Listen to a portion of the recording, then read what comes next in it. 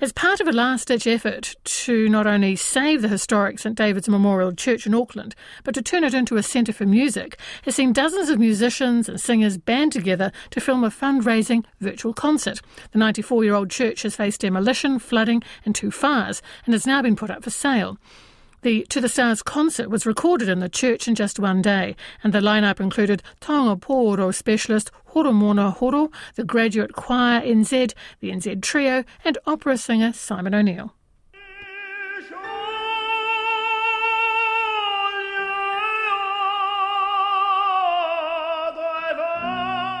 Acoustic music, for me, it's my life. I mean, I look at that ceiling and I think, boy, I just want my voice to rock off every single one of those little bits of timber.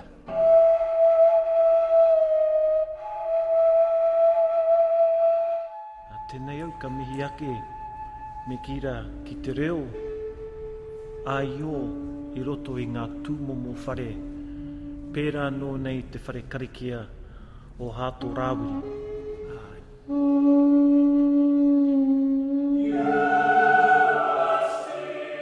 There's a gallery of photographs of the church and the performers on our webpage rnz.co.nz/standing room only.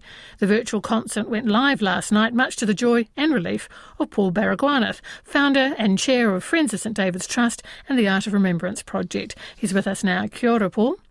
Kia ora, Lynn, and thank you for that beautiful introduction. Well, the music sounds glorious. Give us a very brief history, if you would, of St David's. Well, St David's Memorial Church, the foundation stone was laid on Anzac Day in 1927, and since then it's been associated with the Royal New Zealand Engineers, and it's also been the cathedral of the Presbyterian Church. But times have now changed, and a new direction is called for. What state is it in? I mentioned before fires, flooding. It's had a hard life. Yeah, there's been some drama. Luckily, the big fire was on the outside, and so it didn't go any further. So the building is in need of quite a bit of love. But the wonderful thing is that it has survived, and it is a truly beautiful, beautiful space. You walk into St David's, and it doesn't matter what your background is, your age, your stage, your interests. There's something about it, and it really speaks to you, and you just feel at home in it. So this is the reason why we've been working since 2014 to save it, because we see it has work to do in its next century and beyond. Well, since 2014, what's the time frame though? If it's up for, I think, commercial tender now, what's your deadline?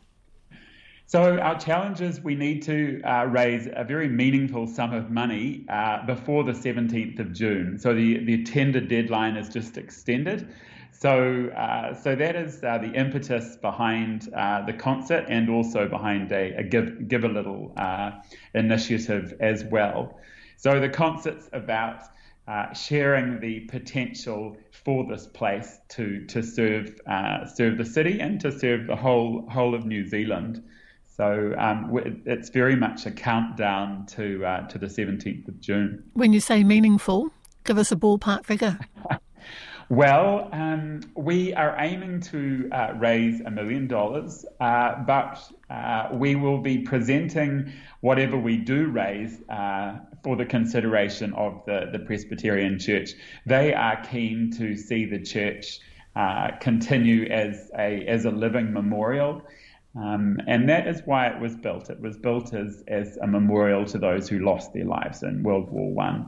So we're hopeful that the amount that regular New Zealanders are able to contribute will be sufficient to secure the ownership of it in a charitable trust. We expect the acoustics in churches to be glorious. What about St David's? Just how good are they?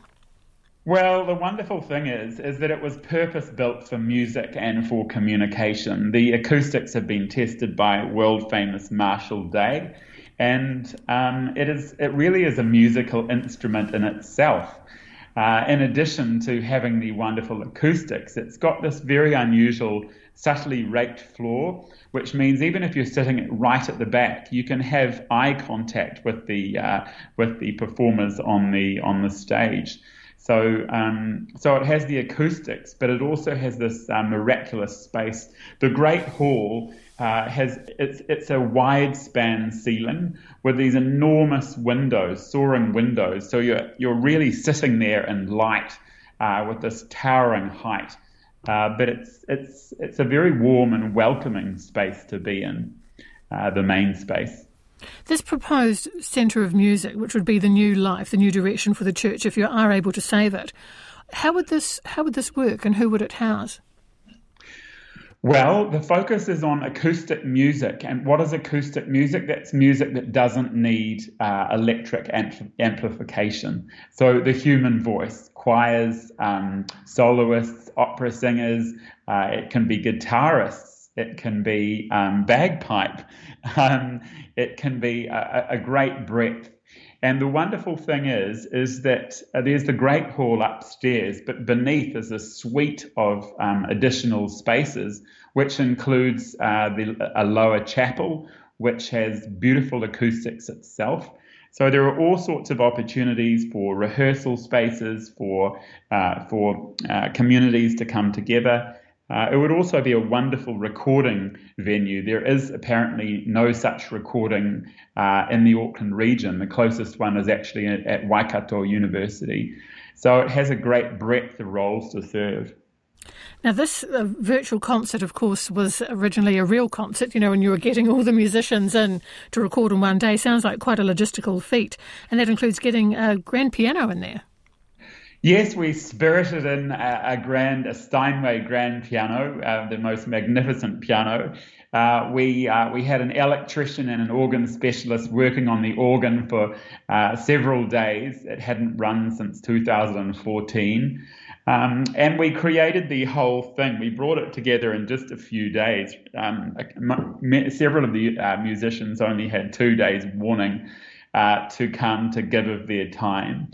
And then, as you mentioned in the introduction, the whole thing was filmed in one day. We were there from 6 a.m. till about 2 a.m. the next morning, and we captured the most extraordinary footage.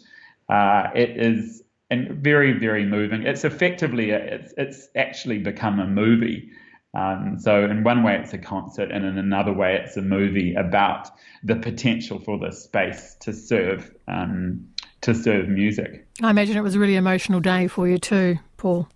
Yeah, really, really full on, actually, really intense, because you want to do each of the musicians justice.